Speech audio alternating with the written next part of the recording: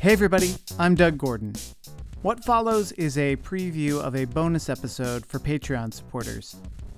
It's my interview with Hamilton, Ontario-based Tom Flood.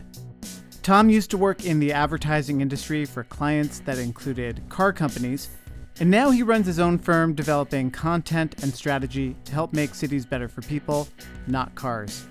Tom also creates videos that strike at the heart of car culture, juxtaposing hypercharged ads from companies like Dodge with images of his kids on bikes, offering a stark illustration of everything that's wrong with automobile marketing. Recently, Tom's Twitter account was suspended without explanation. Was it a conspiracy by Big Auto to silence a critic? No one knows. If you want to access this and all of our bonus episodes, become a Patreon supporter of The War on Cars. Head to thewaroncars.org, click Support Us, and sign up.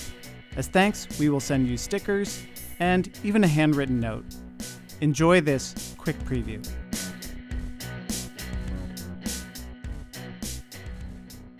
You're famous for splicing together car ads with images of your children biking, with images of other kids biking, and coming up with creative taglines that sort of call the car industry out for its violent and destructive products. When did that start? I guess a couple of years ago, and I don't know if it was.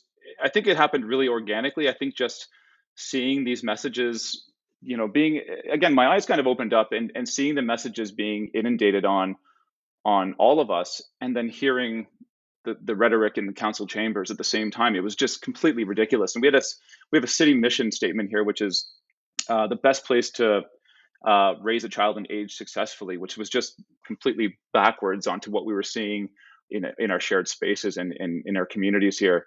Yeah, so I don't know how that happened. I just honestly, and I think Dodge does such a great job of putting themselves in a corner of such horrifying techniques, but they work really well for their target demographic. So seeing some of those extreme communications and creative pieces, I just felt that really needed to contrast that with something that was so vulnerable, which is, of course, everyday life of biking with a child. Yeah, Dodge does actually probably, it's almost like an easy layup in some of their ads when you just juxtapose it with a kid crossing the street or riding his bike. Yeah, Yeah. it's like satire itself. It's unbelievable. And, I always say that there's no other product, not even guns, are marketed in this way. There's no gun ad that shows a person out in a crowded street Yeah, just firing at random. But Dodge, basically, that's what they're doing.